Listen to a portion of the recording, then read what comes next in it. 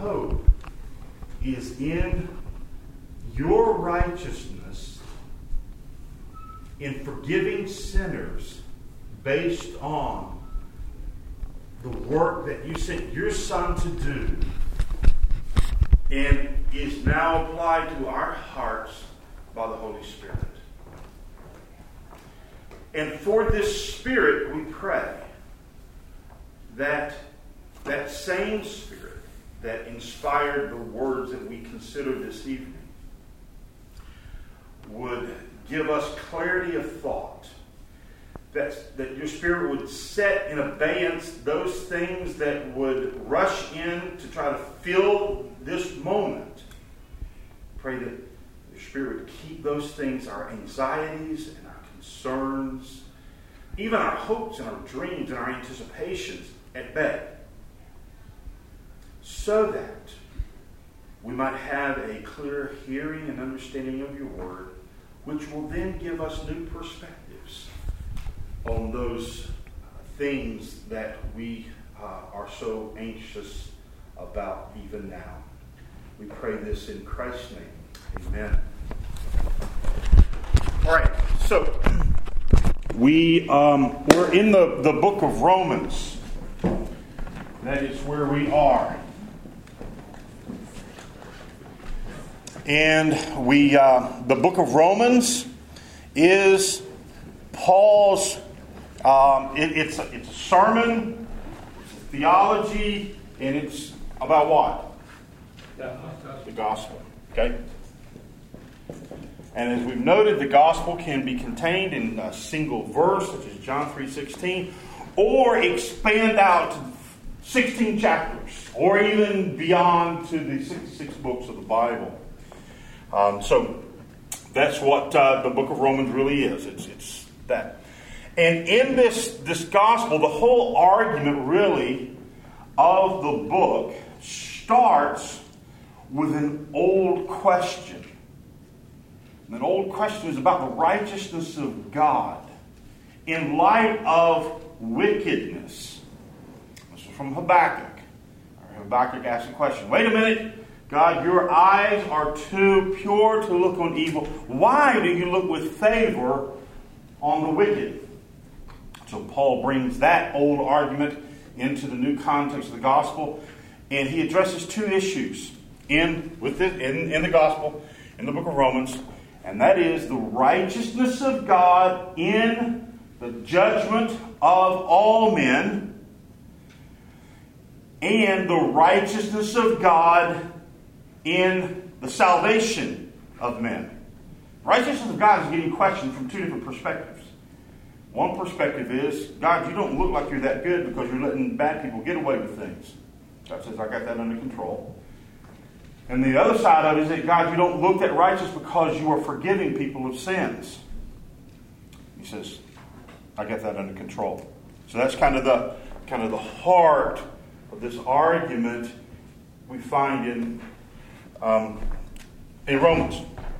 And then we've talked about the fact that this really can be broke out into really kind of three broad, there's other information there, broad perspectives, broad subjects. The first one is condemnation. Okay?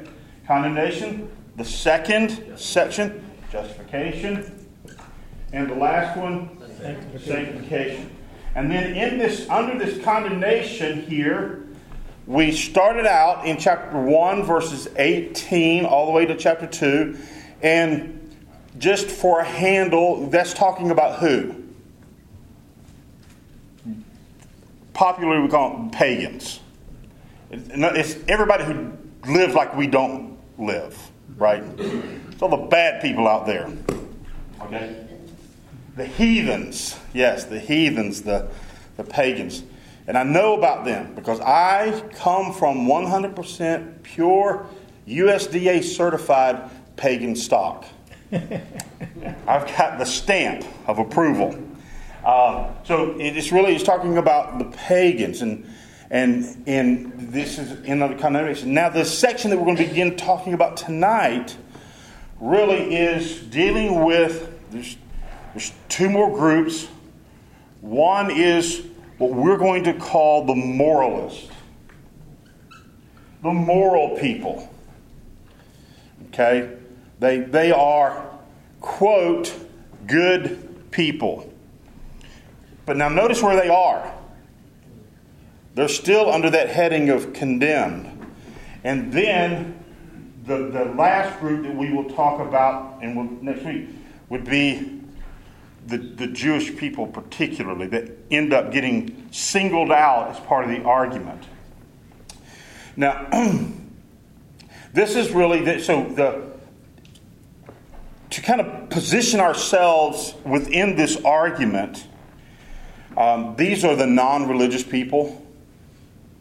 Okay, and these are just kind of the good people, the moral people, and then these will be representative of religious people.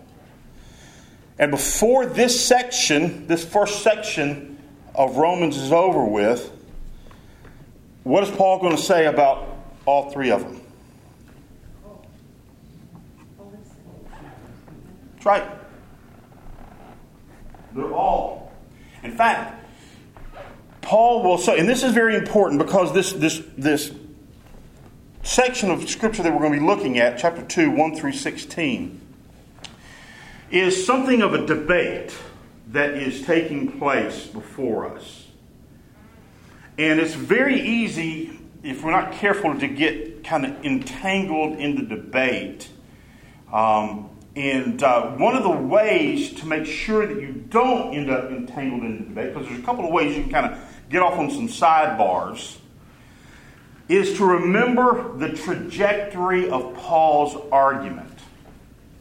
And that really can be found in a couple of places, but at the end of the section in Romans chapter 3 and verse 19. And somebody read that, 3:19. This is kind of the trajectory of his whole argument from 1:18 to that point. What is it? Somebody read it. Now we know that whatever the law says, it speaks to those who are under the law, so that every mouth may be stopped, and the whole world may be held accountable to God. How big is this argument? The whole world. The whole world. So when you look up here and we're walking through this text, and you say, well, the pagans, I'm really, I'm not a pagan, and I'm a pretty good guy. I mean, I know I do some things, or I'm really a religious person. You need to understand, at the end of the day, end of his argument, he says, you're all guilty. The whole world is accountable to God. So, chapter 118 through 321 is kind of like going through the mines of Moria. Are you familiar with the mines of Moria? Okay. The Bell Rock. Yeah, the Bell Rock. Yeah, he's going to. If the goblins and these creatures don't get you, the Bell Rock's going to get you before you get out. But it's a scene in the Lord of the Rings where these travelers have to traverse through a tunnel in the mountain, and there's no hope. And that's kind of what happens. You do not survive Romans 1:18 through 3:19. Nobody does. At the end of it, we're all slain. It gets real dark. Has anybody ever done some spelunking? I did it in Belize. Have you ever gotten way deep down in a cave? And that's what spelunking is going into caves. You get as far in the cave as you can get, and then you turn the light out. What? Yes. I told you I'm certified. Okay? It's dark. It is very dark. There is no light. That's kind of what's going on in this section of Romans. It is very foolish. I realized that when I fell into the river in the dark. Because I didn't know what was... Anyway, all right, we got to get on track.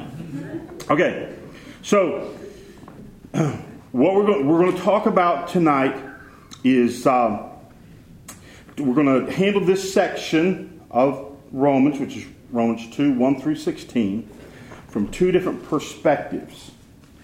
The first perspective is we're going to kind of look at the form of the debate that this takes, and then we're going to look at the truths that are debated.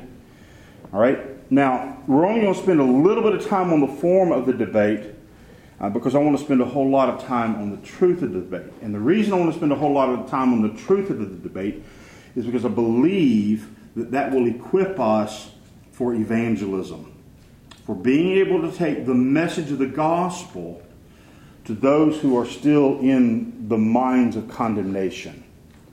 All right? So what happens is in 1:18 through 32, Paul systematically goes through and he says, these people are guilty, these people are guilty, these people are guilty, these people are guilty, and the list goes on and on and on and on and on.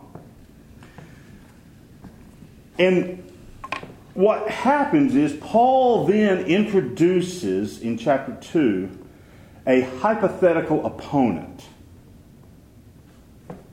It's this moral character. He introduces him into the text by allowing him to say something. And what is it that he allows him to say? Well, notice he addresses him, verse 1. Therefore you are without excuse. Who is without excuse? Every man of you who passes judgment. Now what's happened, you remember there's this whole list of incredible sins that have been stated. Somebody is standing by, and as they listen to everything that Paul says, they make the fatal mistake of going, amen. Amen. Those are a bunch of scoundrels, and they deserve the punishment of God. And Paul says, what did you say? Well, I said amen. I agree with you, Paul. I agree with you that they deserve God's justice, God's judgment. Then notice what Paul says. Well, hang on. Hold your amen for just a moment. Because notice in verse 1, for in that you judge another, you condemn yourself. By the fact that you said amen to what he just said, indicates that you yourself are in agreement with the condemnation that those who commit such things are guilty. Well, yeah, that's what I said, Paul. Notice the last part of verse 1. For you who judge practice the same things. Well, now you can imagine. Here's the objection. Whoa. Wait a minute. I'm not an idolater. I don't have a little idol in my house. What are you talking about? I'm not one that's guilty of some of these things that are listed here. How is it that I am guilty? Because I'm a moral person. I'm respected in the community. So now here's we have to do a little bit of work. Because here's what he says in verse 2. And we know that the judgment of God rightly falls upon those who practice such things. And do you suppose this, O man, when you pass judgment upon those who practice such things, and do the same yourself, that you will escape the judgment of God? So how do you answer that? How do you answer? They say, well, wait a minute. They are guilty. I'm not. And Paul's saying, yes, you are, because you're doing the exact same things that they're doing. Now, does anybody have any text that comes to mind that might help us out, that we might come and help Paul out on his point? Romans 3:23. Okay. For all sin and fall short of glory. Okay. How is it that these moral people are doing the same things that the pagans are doing? And think of Jesus. I'm not a Think about Jesus' Sermon on the Mount. What does he say? He says, you have heard that it was said that you shall not commit adultery. But if you look on a woman with lust in your heart, guess what? You're guilty. You're already guilty. Condemned. In fact, later on, we won't look at it, but that very point will come up when he talks to the Jews, to the religious people. He says, you're doing this. The assumption is that Paul is correct. Okay? He's correct in his statement. You moral people, you're guilty. Now, the moralist then posts kind of an argument. And he says, but wait a minute. My life is pretty good right now. I mean, all of these people have diseases, and their families are broken, and their homes are destroyed. And, I mean, look at me. I mean, I've got a good job. I'm well respected in the community. I give to charities. Surely God is pleased with me. Well, that's not Paul's perspective. And notice what he says to that argument in verse 4. He says, or do you think lightly of the riches of his kindness and forbearance and patience, not knowing that the kindness of God leads you to repentance? Why do you have a good job? Why do you have standing in the community? Why do you have the resources that you do? What God is doing is God is giving you space to repent. Giving you space to repent of, notice what the text says, of your stubborn and unrepentant heart. And what you're doing is you're storing up wrath for yourself in the day of wrath and revelation and the righteous judgment of God. And what we've seen thus far is in the first part of Romans 1:18 through chapter 2 is this passive wrath of God, which is on display in these people's lives. Now what they're talking about is he's talking about this future wrath of God that's going to be very active. He says, so you're making a wrong presumption about why you have it well right now, about why things are going well for you. It's not because you're a good person. It's because God is a good God and who's patient with you and giving you space to repent. What Paul then does is he turns in verses 6 through 10, he turns his attention to the outcome of that judgment. So here's what's going to happen. This is kind of a challenge that he throws up, and he says, here's what's going to happen in this day of judgment. He says, verse 6, he says that God will render to every man according to his deeds. Okay, all right. So you think you're good, you think you're moral, you think all this, okay, all right. Then here's what you got going for you, or here's what your possibilities are. He says, verse 7, to those who by perseverance in doing good, okay, so those who do good and who seek for glory and honor, immortality, eternal life. Okay? That is paralleled in verse 10. But glory and honor and peace to every man who does good, to the Jew first and also to the Greek. Alright, so you want to take your morality to the tribunal of God.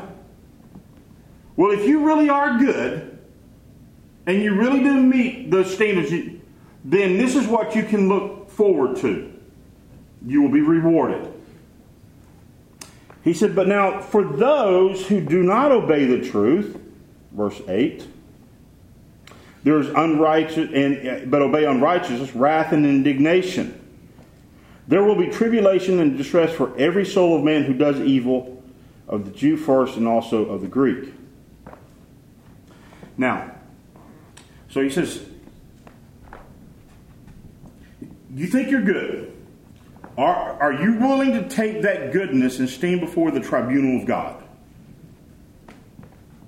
And bank your eternal outcome on your goodness. Now, we already know, if you look in 3:12, that Paul does not think that's a good idea. Because look in Romans 3:12. This is where he's summarizing he's arriving at his trajectory. He says, all have turned aside together. They have become useless. How many are good? Not even one.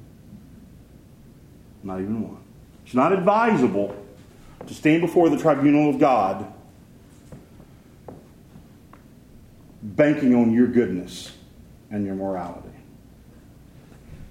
Paul will tell you that is a very unwise thing to do. What he then does is he then makes a statement about, in verse 11, that there is no partiality with God. He says in verse 12, the presence or the absence of the law is not going to be grounds for justification. Actually, it's grounds for condemnation. And then the last thing I want to call your attention to as we look at the form of the argument is he ends up this section by telling us not only is God going, at his tribunal going to judge the works of men, okay? But look at one of the last phrases in verse 16. What else is he going to judge? The secrets of men. That's not a good place to be. All right. So that's basically the form. That's kind of the contours of this text and the way he argues. And then next week we'll see how he then begins to argue with the kind of the religious person. Now, what I want to do now is I want to step out of the form, the contour, and I want to look back at this section and look at the elements that are contained within this. And I'm sorry, I don't have this. I know this is uncouth, but we're going to look at the elements that are contained in this debate that Paul invites us into. All right? So we've already hit on the first one. Okay. Now, how? Let me explain to you how I think this is going to be useful, or how I would hope this would be useful in evangelism. Okay. All right. Now remember, Paul. Who is Romans written to? Christians in Rome. Christians in Rome. Okay. Right. And we've already seen how that they need the gospel. Right. So they can have a fuller understanding of the gospel. But what kind of Christians were the Roman Christians according to verse 1? What was one of the things that Paul gave thanks about the Roman Christians for? Because they were evangelistic, because their faith was spread abroad. Well, anytime you spread your faith abroad, guess what you're going to encounter? You're going to encounter moral people who are going to argue with you about whether or not they need the gospel. Okay? And so that's the form of evangelism that I'm focusing on and I'm trying to address right now by considering the things that Paul said here. And we know that Paul used the concept of judgment in his presentations of the gospel. Let me show you. Somebody turn over to Acts chapter 24, verse 25. This is an incredible statement. I find it incredible. It's a description of Paul's presenting the gospel, I believe it's to Felix. And notice the elements when it's read that are in his reasoning about the gospel. Go ahead. And as he reasoned about righteousness and self-control and the coming judgment, Felix was alarmed and said, "Go away for the present. When I get an opportunity, I will summon you." You see that? So Paul is reasoning with Felix about faith in Christ Jesus. And what are the three subjects in his gospel presentation? Righteousness. Righteousness. What's Romans about? righteousness of God and our lack of self-control. Now that's an amazing. Throw that out in your next evangelistic effort. Hey, you know why you need the gospel? Because you have absolutely no self-control. But nonetheless, and guess who he's saying this to? A governor. That's not a good thing to say to governors. And then the third thing is what? Judgment. So, by looking at this text, what I really think this text is the form of what Paul was doing right there.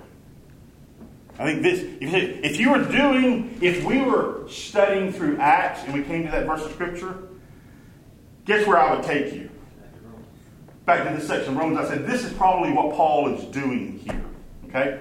All right, so the first thing that I want to point out, because this is trying to equip us for evangelism, specifically for moral people. Okay?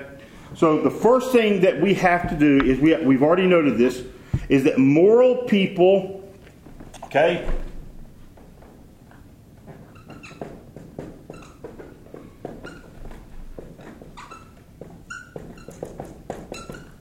moral people are guilty. Is that what Paul is saying here? He is saying they are guilty. They may be relatively moral. And I promise you, I would rather run into a Mormon, okay, than a gang member, okay? All right? But both of them are on the same playing field before God. There's no partiality. They're guilty. They are guilty. So when we are evangelizing and we're sharing the gospel with moral people, we need to understand. We need to believe the Word of God. It's not us passing judgment on them. This is a declaration from the Word of God. Moral people are guilty. They are guilty of sin. They need the gospel. We have to be careful, because we look at people and they look so put together and they look so clean and they wear nice clothes and have nice jobs. They work right next to us, and this is a nice person. I mean, they play with their grandkids. You know what? They're guilty. They need the gospel. All right? All right. The second thing that I want to point out from this text that I think that is very helpful in terms of evangelizing moral people is that within it there is a description of the character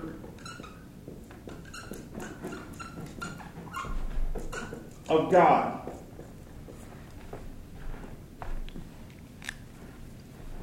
There's a statement in this text about the character of God. It tells us three things about the character of God. You see them? It's when the moralist is kind of objecting that, hey, I don't look like I'm under judgment. What's the rebuttal? God is doing what? What does it say about God? Huh? God is patient. What else? God is kind. What else? Well, it's right there. It's right there in that group of words. Huh? He's forbearing. It's this last one that's really creating so much trouble in this argument in Romans, isn't it? Wasn't that what Habakkuk was upset with to start with? Habakkuk was upset with God because he wasn't doing something about their sin. Jonah. This is a startling statement. The one statement in the book of Jonah that really kind of makes the dander stand up. Not dandruff, but anyway. Remember what Jonah says after he forgives people?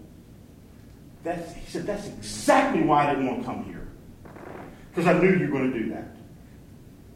I knew you were the kind of God that if people repent, you will forgive their sins. And Jonah didn't want their sins forgiven. He wanted to see the wrath of God poured out on them. But what this text that we have is telling us, so in this rebuttal against this moralist who says, I don't see the judgment of God in my life, he said, let me tell you about the character of God here. God is patient. God is kind and He's forbearing. He's giving you the opportunity to repent. That's the kind of God that He is. We see so many people who, and they get so frustrated with God. They get so frustrated with circumstances in their life, and they look and they say, well, if there was a God, why doesn't He just strike those people dead? And we understand that frustration. I mean, we really do. We're no different than Habakkuk. Well, here's the answer.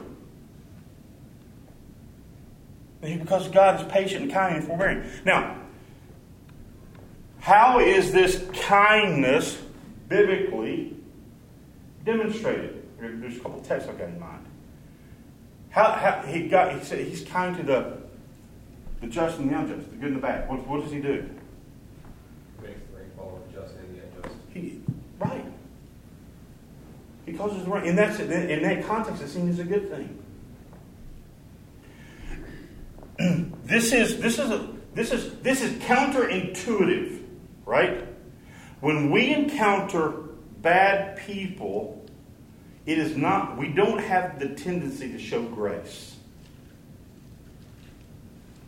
We think what's needed to change people is just snatch them up and just, you see a kid, right? Kids acting out. And what's the first thing that we say? Well, that mama ought to take and snatch him up and just wear his hind end out.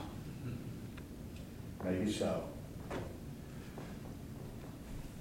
But what about grace? What about a gracious response? God, He is being kind. He's being gracious. Because what does that do?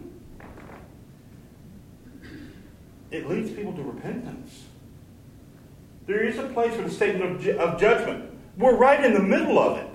That's what this is about. This is about the judgment. But right in the middle of that judgment, there is a statement about hope. There is hope in this. Because God is patient. He's kind. He's forbearing. And there's a reason, and we'll kind of cheat a little bit. We'll kind of run ahead. In chapter 3, in verse 24, we're going to be told what empowers the patience and forbearance of God. What's empowered that for the ages? It's the knowledge of Jesus on the cross. Because He knew that those sins would be paid for by Jesus. So moral people are guilty, but yet there is hope because of the character of God and because of God's work. All right. Next thing is that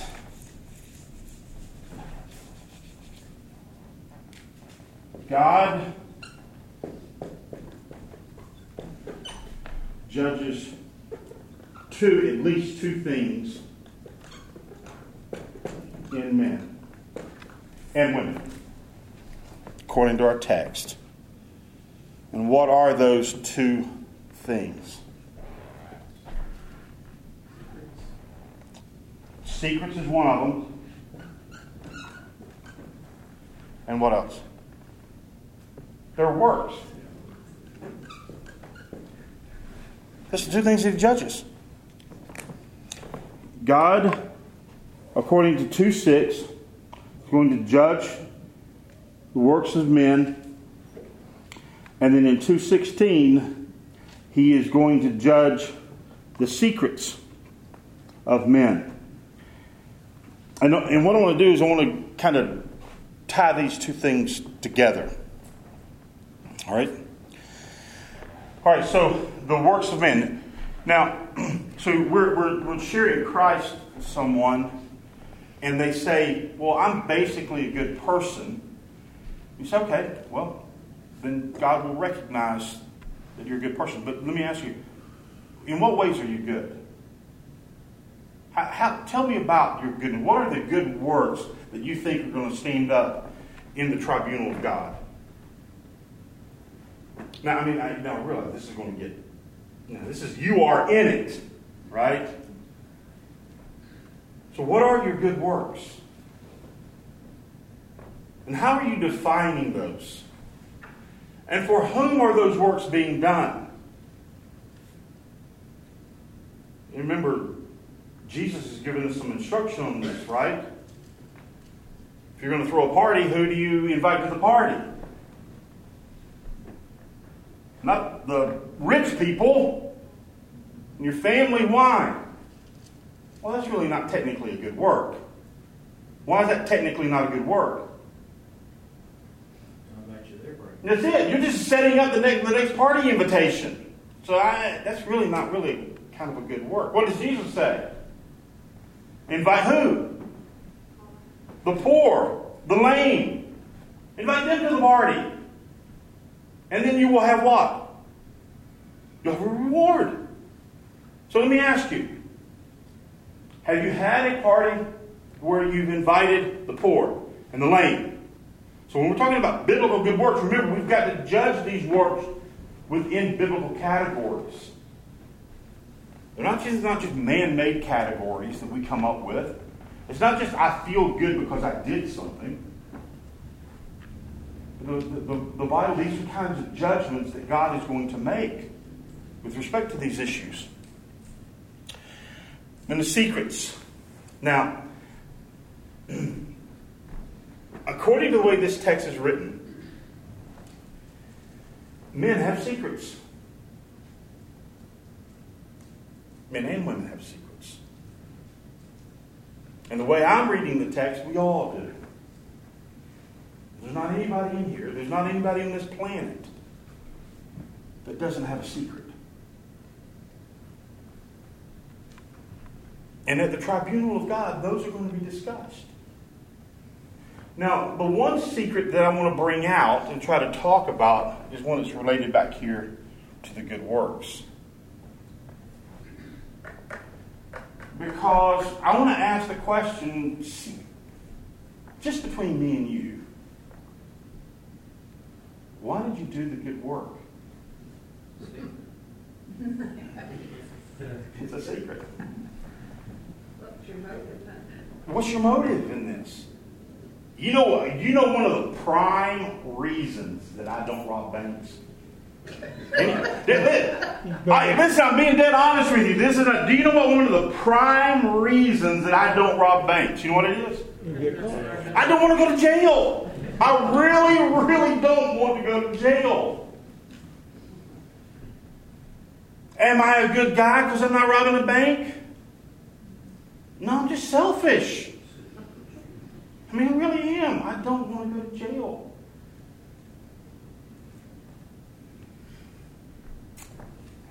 So why are you doing the things that you're doing? Is it really because you are pursuing, you're hungry and thirsting after righteousness? Is it because you see the objective truth and righteousness of God, and you're seeking to live that out as a light among the nations? Or are you like this coward? I don't want to go to jail. I really don't. I don't cheat on income taxes. You know why? Not because I don't believe I should. They get enough money, they're taking more than they should. But you know why? Because I don't want the NSA coming looking for me. So I'm going to toe the line. Hey, how much did I make? Oh, done. I'm a coward. That's some of the secrets that we have. But when we're at the tribunal of God, God's going to say, I know why you did that. Let's talk about it. Now, you see, this is why we're talking about we dare not trust in the sweetest frame. Because that's not going to get you anywhere. We lean wholly on Jesus' name. So remember, we're encountering, we're trying to share the gospel with a moral person, upstanding in the community, and if we're going to biblically evangelize them, guess what we're going to have to tell them? You really are guilty. You really are guilty. I'm not sure you're as good as you think you are. At least you're not as good as God is judging you to be. We need to talk about your works. Let's talk about your secrets. Okay? Now, I guarantee you that's going to do one or two things. At this point, we got one more point to cover. I guarantee you it's going to do one or two things. By this point in the conversation, you can bet one or two things is taking place. What is it? Sorrow for sin to, like Felix stated. Yep. Or, I don't know who you think you are. But you need to go ahead and leave. Because if I can be half the man my dad was, if I can be half the woman my grandmother was, I'm going to do okay.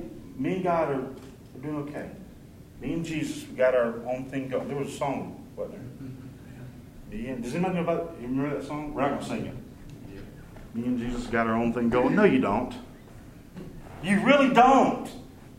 You're just deceiving yourself.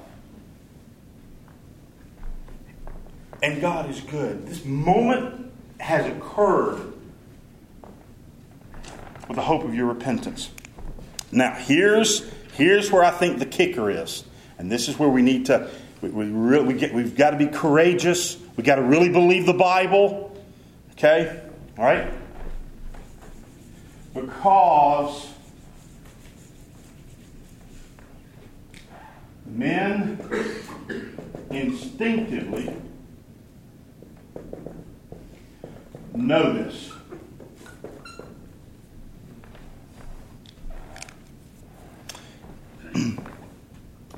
Notice in verse 15.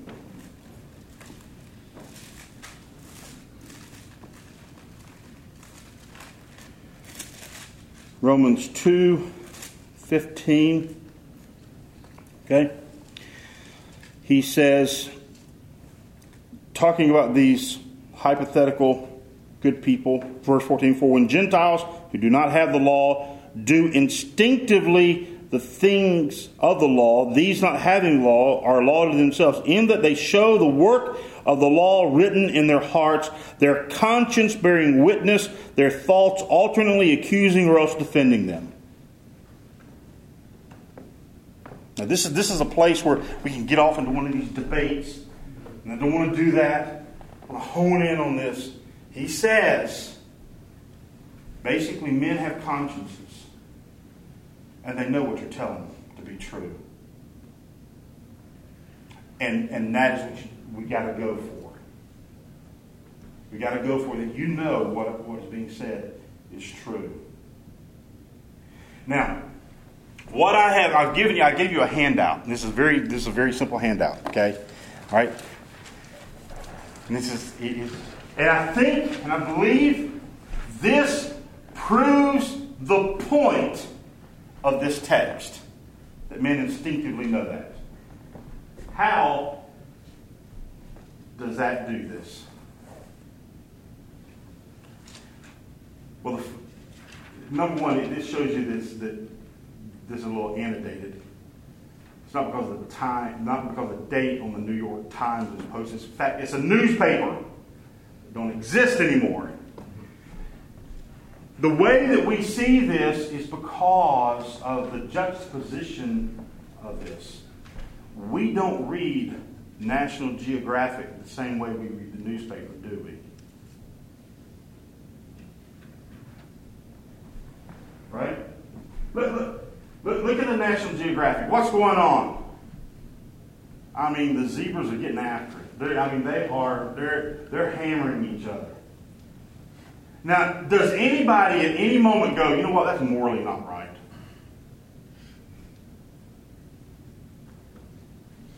No, you don't. We look at that and we go, you know what? There is no morality there. That's an amoral situation. The one zebra is not going to be judged because he attacked the other zebra. The lion's not going to be judged because he attacked the gazelle. There's no morality in the animal. There's no morality in the animal kingdom.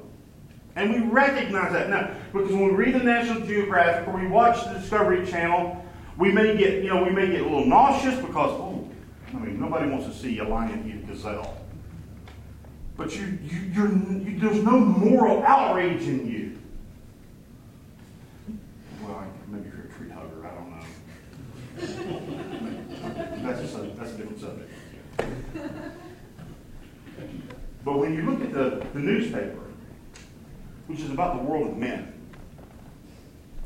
and you read articles about where a man, because he lost his job, and this is not on that storyline, this is just, okay.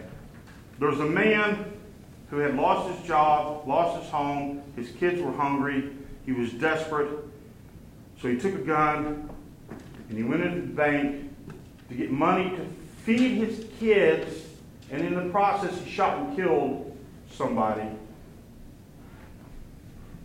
What happens in your heart? That's wrong. You may have compassion for that guy, for the way his life has turned out, but you're going to say, that man is guilty. There's a difference between the world of humans and the world of animals. And we all know that. Every culture, I don't care what culture it is, the taboos differ in different cultures, right? Cannibals think it's okay to eat other people, but it's not okay to eat your family, right? There's a sense of morality within them. They know that they have an idea that there are certain things that are wrong and certain things that are right. And this is what is in the heart of every man, because God has put it there. And we have to bank on that. We have to bank on that. And that is the point where the Holy Spirit comes in and begins to work. Confirming. They begin agreeing with, what, you're right. You're exactly right. I'm not a very moral person. I'm not a very good person. What am I going to do? What am I going to do? How am I going to respond? And what is our response?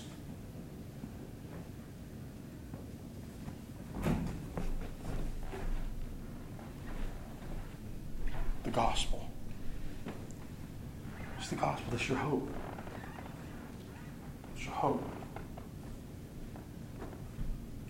What's the line? I think it's from the song we sung last week. Coming sinners, let not conscience make you linger, nor fitness fondly dream. It's not a matter of trying to get better, trying to do good, nothing. It's about the righteousness of God that comes to rescue you where you are. That is our message.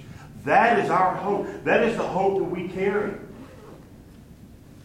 When we go out there and we say, listen, don't trust in your goodness and your morality. Trust in Jesus. In Him alone. Now, we can see the light at the end of the proverbial tunnel in Romans chapter 2. Okay? So, but there is light, and it's the gospel coming. All right? So, let's take a few moments and pray. And so, let's start with what are some things that are great